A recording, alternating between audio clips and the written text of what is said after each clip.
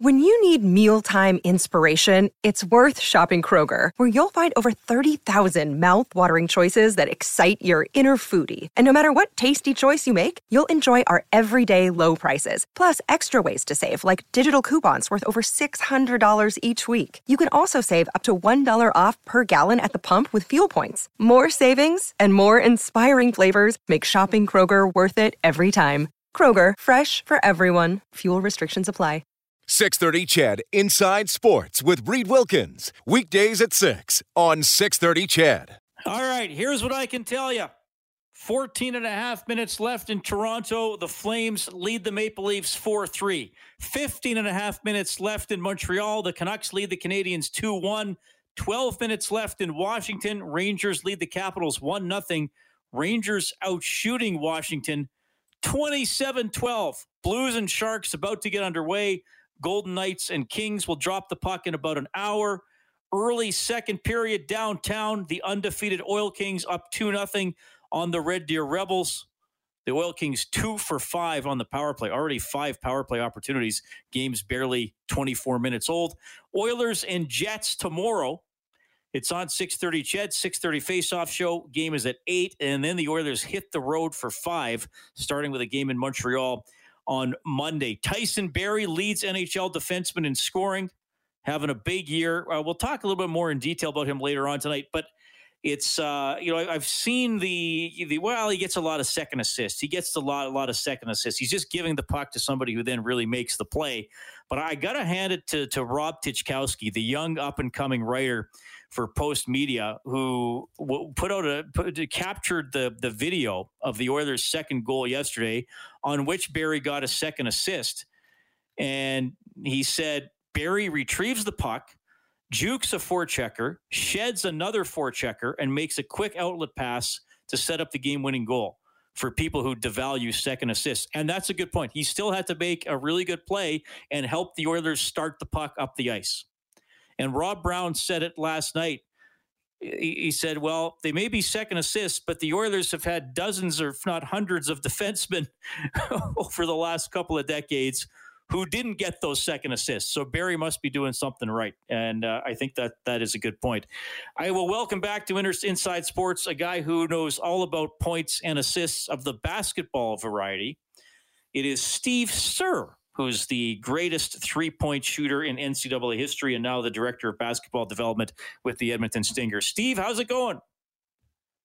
I'm good, Reed. How are you? Got all the hockey stuff out of the way, so can we get to like the brass tacks here, man? Can we get to what's going on today in sports? We have a lot to talk about, you and me, as we always do. But I think what I was just talking about relates to any sports in which sharing the puck or ball is important. Don't devalue the point guard that starts the play. Good call. You're right. You're absolutely right on that point. Good one. All right. Well, it's true, but I mean, you could pass it and you could shoot it. I gotta go back here, and we have an awesome Edmonton connection to the NCAA tournament, which we're going to get into. But you played in the tournament. What was the year again?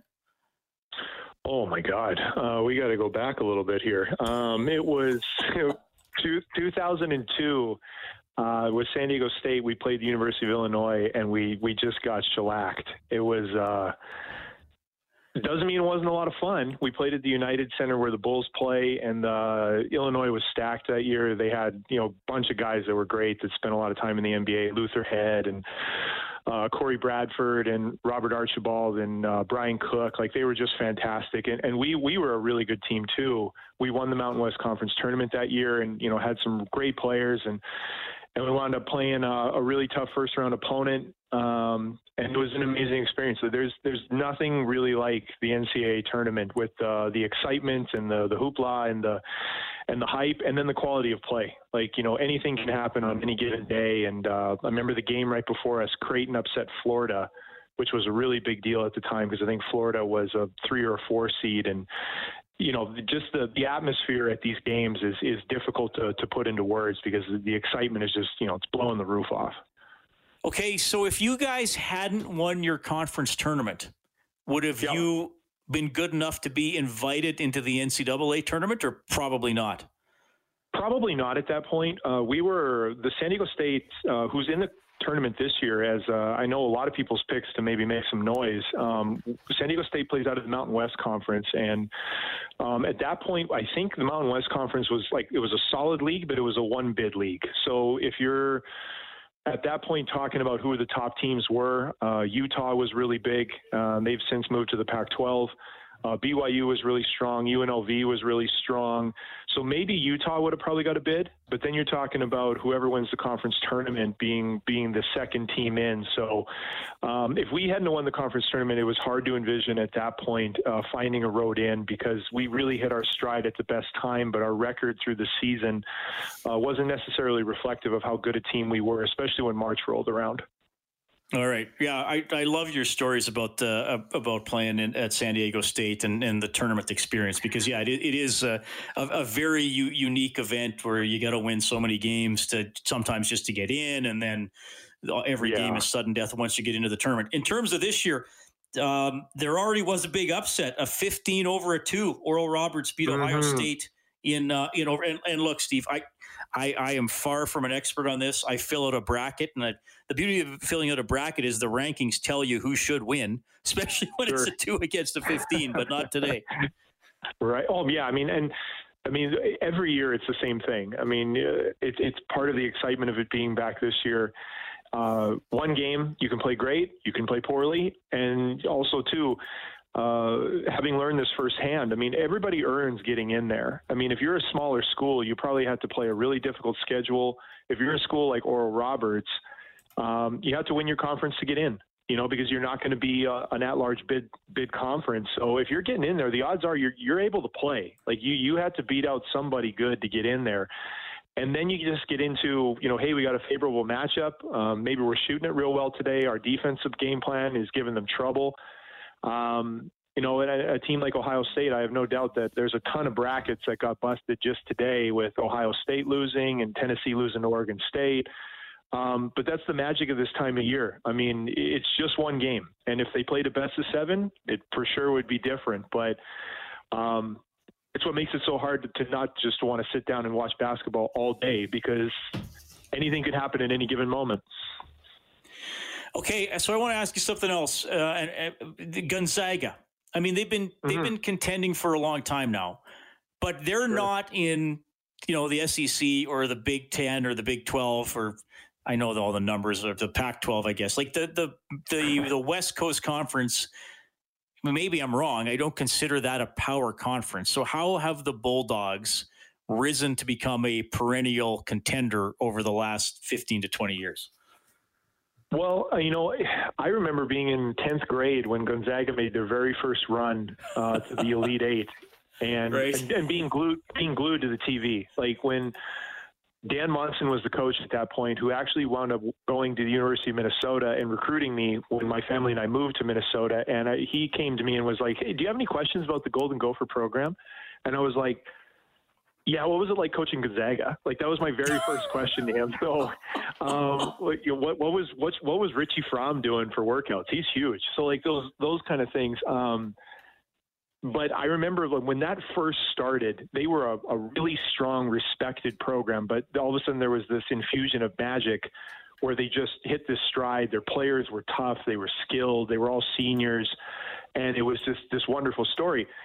That's 20 years ago. And you fast forward now, I think really with Mark Few as the coach, they've recruited, so many great players over the years who are, NBA mainstays. They've had a strong Canadian population on their roster too, over the last 20 years, of guys who have spent time in the league, and also guys who have been great that went on to other things.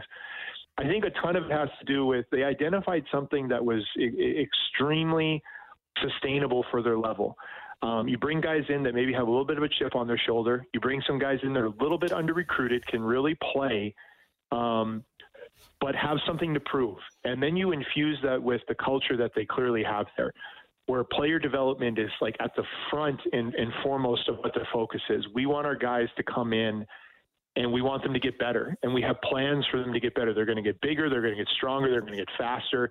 They're going to be part of a winning tradition, because now the expectation at Gonzaga is you win. It's not just, hey, let's hope we can have a Cinderella run. I mean, these guys are a 1 seed, and this isn't the first time this has happened. So I think it really speaks to the culture that they have had there before and what they've continued to grow and build on, where their players year by year get better, and then they get tricky with it. They'll bring in a good transfer every now and then. You know, they'll add somebody who can really play that maybe left another school, who fits what they do.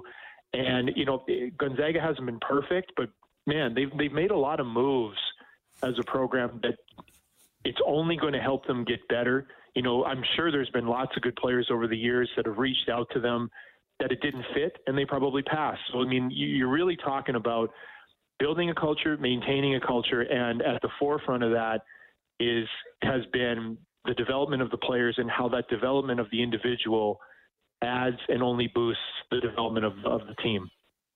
Yeah, I love how you put that, and you set the standards and you keep meeting them, and that's how you build continued success. Steve Sir joining us tonight on Inside Sports, talking a little NCAA basketball tournament. The Edmonton connection, I hope I'm getting the name right here. Ahir Aguic, is that pretty close? Uguak. Sorry, Ahir Uguak. There you go. Who plays for Loyola Chicago, who won to, and what, he went to Harry Ainley? What can you tell us about this young man? Well, he played for a great program here. I mean, he played for George Hoyt, who's one of our best coaches. And so clearly he was a guy that was heading to the college level, knowing what it takes to be successful, understanding that it's going to take work, it's going to take putting in the time. And he's a kid. I've known him since he was little. And even when he was young, you were like, this kid's got a chance to do something interesting. You didn't know, where it was going to be. You kind of felt like the States was what he had in his mind and what could be his ceiling. And he's at a program that's fantastic. I mean, obviously people who have been paying attention would know that Loyola had that really inspiring and magical run to the Final Four a couple of years ago. I think Ahir was a redshirt at that time because he started his college career at the University of New Mexico. And now he's a key player for them. I mean, he's a senior, so he's providing leadership. He's versatile. He's a guy that, was an all first team all defense in the Missouri Valley Conference. So he's one of the guys they lean on. If there's someone making something happen on the wing, the odds are here is going to be the guy that's guarding him. He's had some big games. I know he had a really big game on national TV against Drake earlier this year, I think, where he had, 20 and some. So there's a lot of versatility there. And what I really enjoy about it here is, one, he's a great kid. And I mean that genuinely. I know everybody says that of, he's a great player, even better person. But Ahir's a great kid, shakes your hand, looks you in the eye, says thank you. And two, he works at his game. And I think that's on full display now because he was on the all-conference team from the Missouri Valley. He was on the most improved team of the Missouri Valley this year as a senior, which speaks to him continuing to work and not just settling into something. And he's on a top 25 team in the country. So, this is a guy who's a key cog in a mid-major program being ranked in the top 25. And I think for everyone who watches college basketball, they can understand that's really tough to do. And for a kid from Edmonton to go down there and be one of those leaders and be one of those relied upon guys of a school that today upset an ACC school, a big time program, Georgia Tech, it just speaks to what a fantastic person and player here is and how he just found that right fit with Loyola that's able to accentuate his talents as a player and as a person. Yeah, well said. And that's truly inspiring. And there's so many great basketball stories coming out of Edmonton the last few years. You're one of them, and I think the Edmonton Stingers are one of them as well. They did win the CBL last year. Obviously, a strange season because they had to play in the bubble and win the tournament, but the win nonetheless. What's ahead this year for the CEBL? Is it all systems go with traveling, or are we still waiting? Give us an update, because I've loved I unfortunately don't get as many opportunities as I would like, but I love what I've seen from that league. Up tempo, entertaining basketball with a lot of great Canadian athletes. What's the future hold here? Well, the plan is that we're going to have a season. There's a lot of contingencies, I think, like everyone has to have right now, of your best case, your middle of the road, and what we're going to do if we have to pull the emergency chute. But the plan right now is to start the season in June. we would play a shortened season so we can give this maybe a little bit of a chance to get things, completely rolling with, vaccinations and hopefully that stuff taking effect. We're going to begin the season with no fans. And what we hope for is continued improvement with the pandemic. And as we move through this, we would have a 14-game season, 7 at home, 7 on the road. And we're hoping, fingers crossed, toes crossed, whatever needs to happen here is that we can have fans in the stands maybe by August, hopefully by championship weekend, which we will be hosting here in Edmonton. So there's still lots to be excited about. We've been announcing player signings that obviously are guys that we feel are going to bring a lot to the city and also maintain that spot that we want to be in of winning the league. And most of the guys that are back are the guys that we signed in our first year that we felt were the right pieces to build a program from scratch on. And for me, and I know at the time it was Coach Barnaby Craddock, we put a lot of time and effort into thinking, what do we want this team to be and how do we want it to be identified? And 2 years later, most of those guys are still here, which is pretty cool. And they have a championship on their belt from last year's summer series. So there's still a lot of excitement. I agree with you, Reed. I think the CEBL is headed in a really exciting direction. It's only going to gain more steam. The players are only going to get better. The play is only going to continue to improve.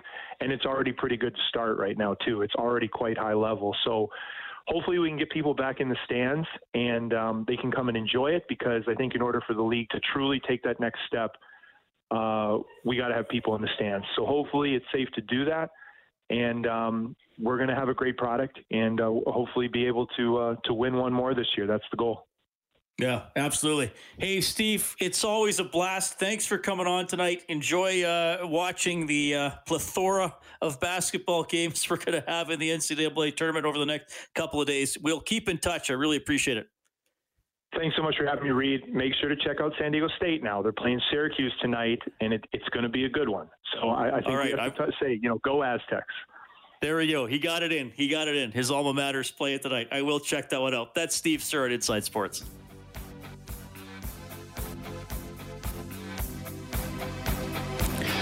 All right, 2.5 minutes left in Toronto. Flames lead the Maple Leafs 4-3. So that Edmontonian we were talking about, Harry Ainley grad, here Uguak playing for Loyola Chicago in the NCAA tournament, winning today 71-60 over Georgia Tech. And Uguak played 19 minutes, had 4 points, 5 rebounds in the victory over Georgia Tech. So keep an eye on that name if you're ever checking out the tournament. Edmontonian with a big future ahead of him, doing big things right now. Okay, good to have you tuning in tonight. Vic says, really enjoyed the basketball conversation. It showed me how much it has grown in Canada and some of the great chances for Canadian players. Absolutely.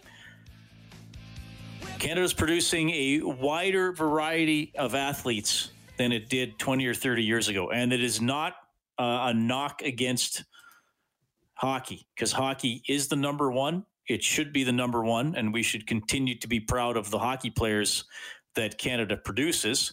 But I do personally enjoy seeing Canada become a more diverse sports nation. I think that's pretty cool too. So hopefully we keep going in that direction.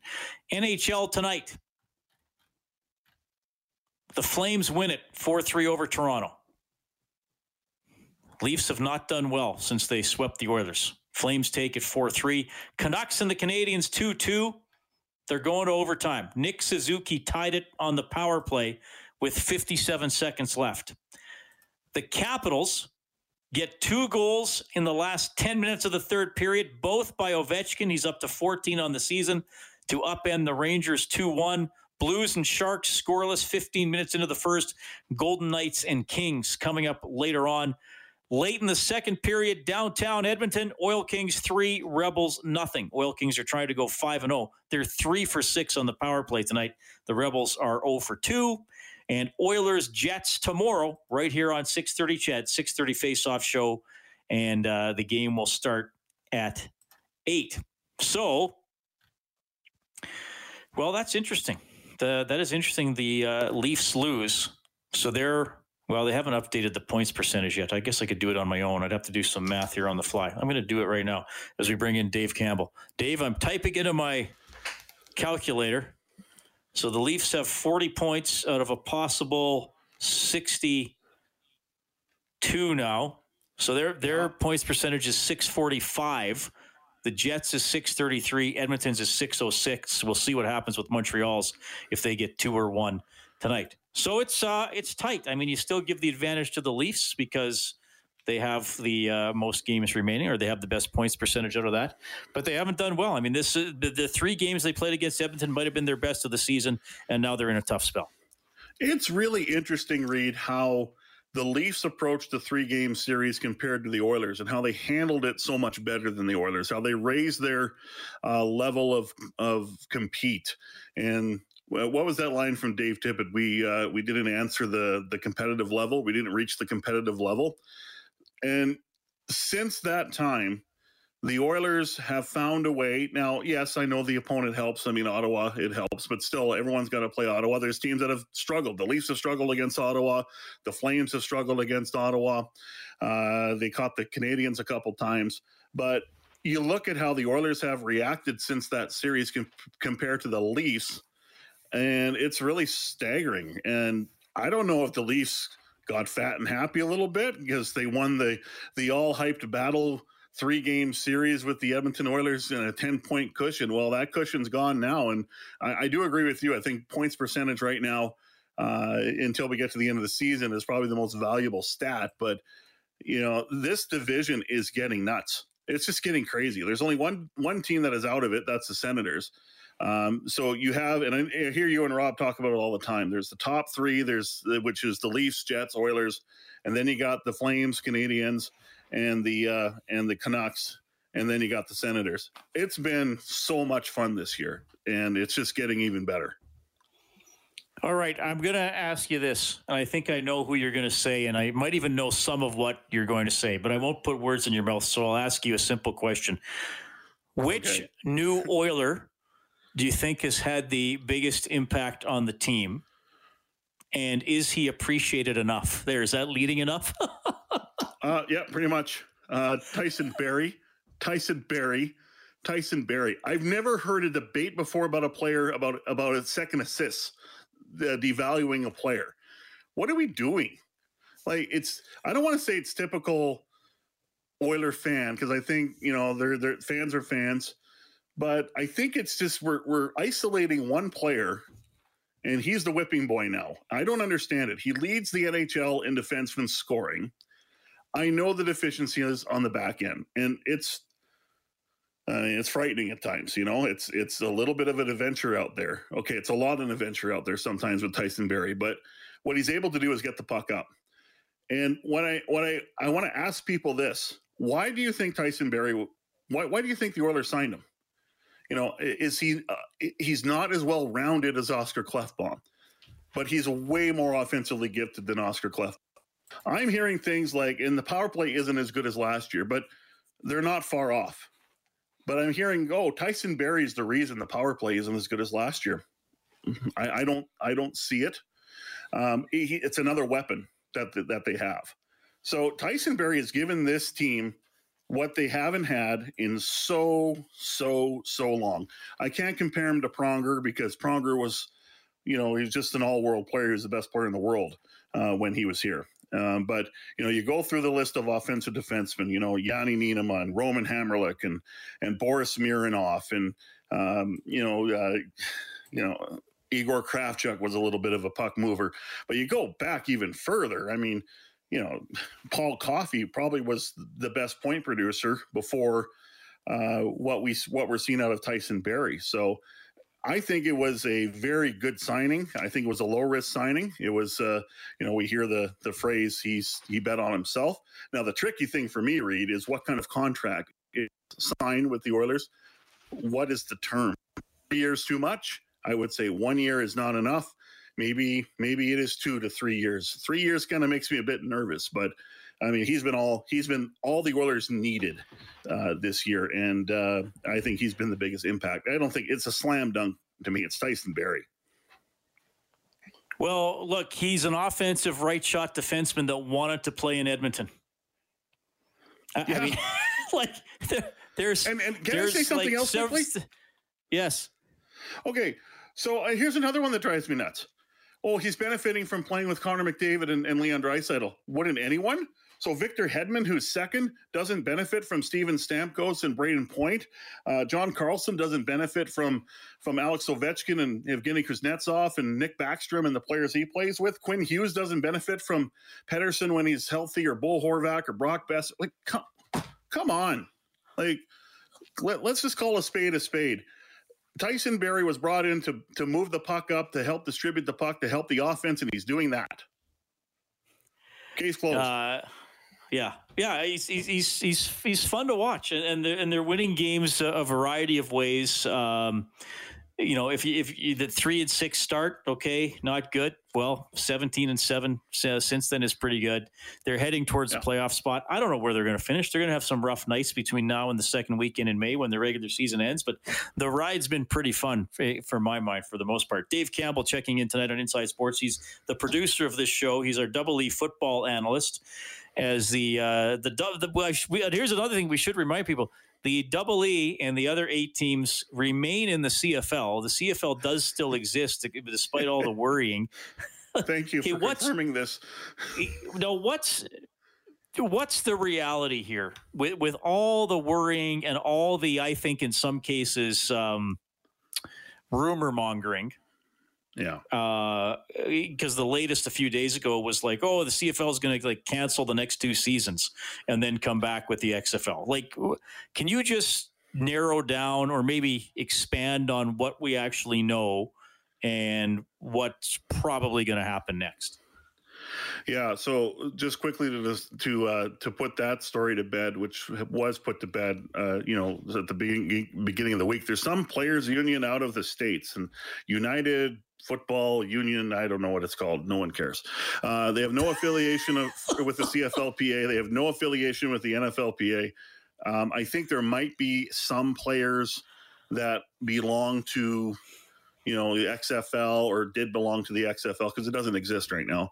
The CFL or maybe the NFL, but they have hardly any members. So that was put to bed really quickly. That was just one of those times where when you're in the media, it's called chasing ghosts. It's just, you have to chase the story, but there's nothing there. So, look, what is it? 8 days ago, we had this announcement from Randy Ambrosi of the CFL, the commissioner, saying that we're talking about talking. Now, first of all, I think it's more than just talking about talking. I think they are talking very seriously. What I haven't liked, Reed, is the over speculation. You and I are in the speculation business. We do it very, very regularly, especially when we're getting close to, things like trade deadline or free agency or just throughout the season. But this has just been way over the top, in my opinion. Are we going to see a partnership or a merger? And I don't know the logistics. I don't know how the logistics works of having an 18-team league with the CFL, who would finish their season up in November and then all of a sudden turn around and play in March, for example, or April. Like that turnaround time's awful. But I just don't get the logistics of how the two teams or two leagues could play each other. I just don't understand it yet. And maybe that's just the product of the timing. I don't know. But I haven't liked the speculation. I haven't liked the thought that the XFL is going to save the CFL. I mean, it's failed. Well, it didn't fail last year. It failed because of the pandemic, although, this is not good. Although I do think if there was we didn't have a pandemic, I think we probably have an XFL season. I don't know if it would last. But, we're in the exploratory stage here, Reed. That's what we're at. And I do believe, and I'll point to an article that was written this week in Post Media by Dan Barnes, who's their national CFL writer, who says he does believe that there is a lot of serious talks. He mentioned, in fact, that the Board of Governors or the competition committee within the league, within the CFL, contemplated 4 downs with a yard off the ball and all the Canadian rules, which would be crazy. I mean, Simone Lawrence of the Hamilton Tiger Cats tweeted, scores would be insane if that happened. 4 downs with the Canadian rules, that'd be crazy. So everything would be the same. They would just add a 4th down. That's right. For Canada. Everything. Oh, interesting. Okay. Yeah. So, and this is before the. Hey, if they were going to change something, I could live with that. Seriously, yeah, I think Dave, I could too.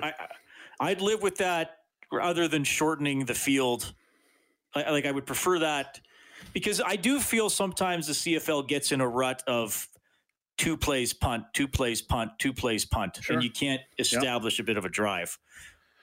Yeah, and it's 57 minutes of suffering through a low event game, and then the final 3 minutes are crazy because that's just how the CFL is built, right? So I do believe that, like you're saying, the first 57 minutes should be a lot more exciting than it is sometimes.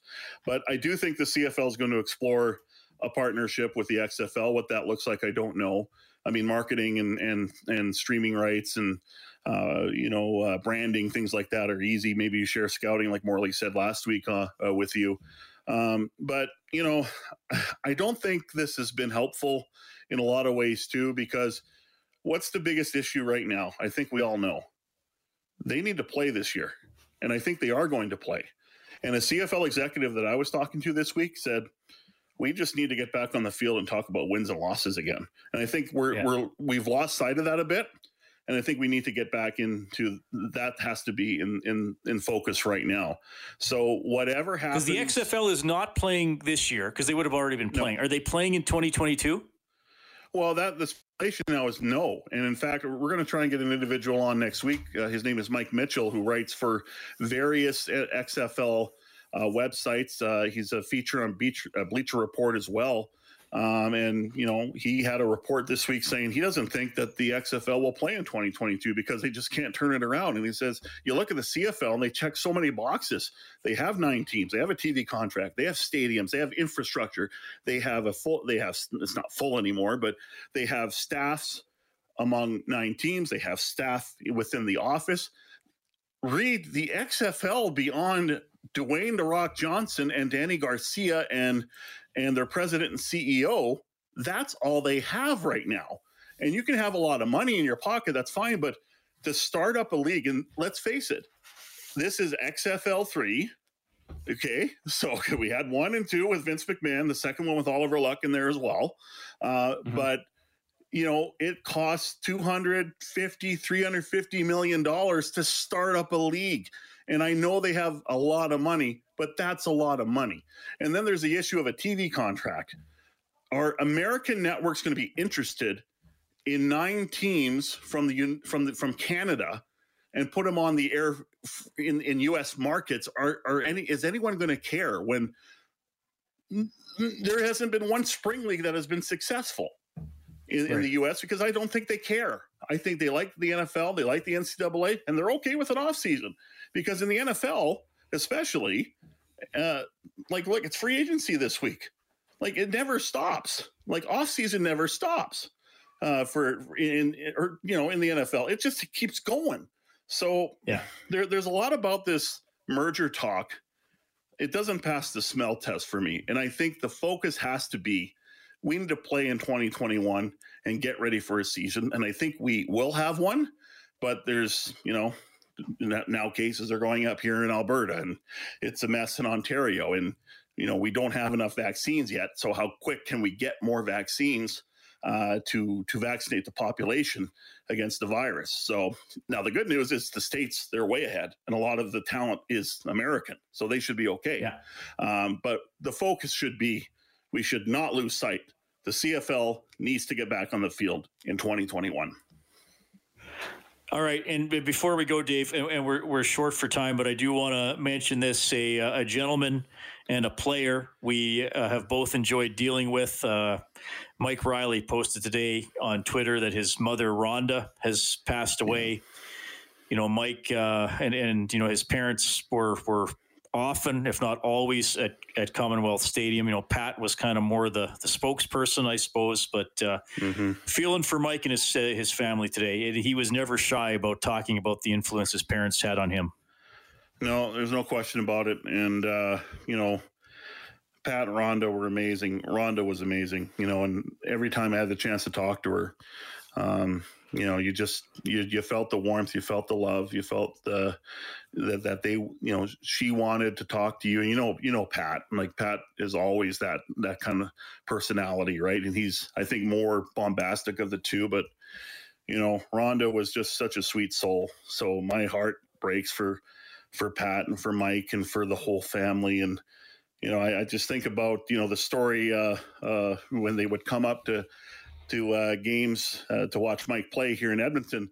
They would always stop in Nanton, Alberta, where the probably the best candy store is, you'd ever go to is in Nanton, and they always would pick up, Mike's favorite candies and, stock up themselves. So, it's tough today. It's kind of hard to talk about because it really hits you hard. But, my best to the Riley family. Yeah, absolutely. That's Dave Campbell. This is Inside Sports on Chet.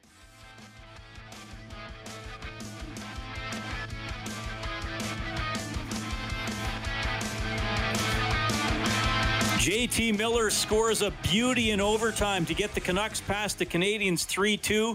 The Canadiens are 0-9 in games tied after 60 minutes this season. The Flames beat the Maple Leafs 4-3. Caps get by the Rangers 2-1, 2 goals by Ovechkin in the third. Blues and Sharks, no score after one. Golden Knights and Kings are coming up in about 10 minutes. Oil Kings are a period away from going 5-0. Third period has just started at the downtown community arena. They're up 3-0 on the Red Deer Rebels. Josh Williams, 2 goals in that game for the Oil Kings. Dylan Guenther has the other goal. Tomorrow night, I'll talk to you at 6:30. That's when the face-off show begins. The Edmonton Oilers going up against the Winnipeg Jets. The puck will drop at 8, expecting another good one there. Thanks to Dave Campbell, the producer of the show, Angie Quinnell, your studio producer this evening. My name's Reed. Have a great weekend. 6:30 CHED Inside Sports with Reed Wilkins. Weekdays at 6 on 6:30 CHED.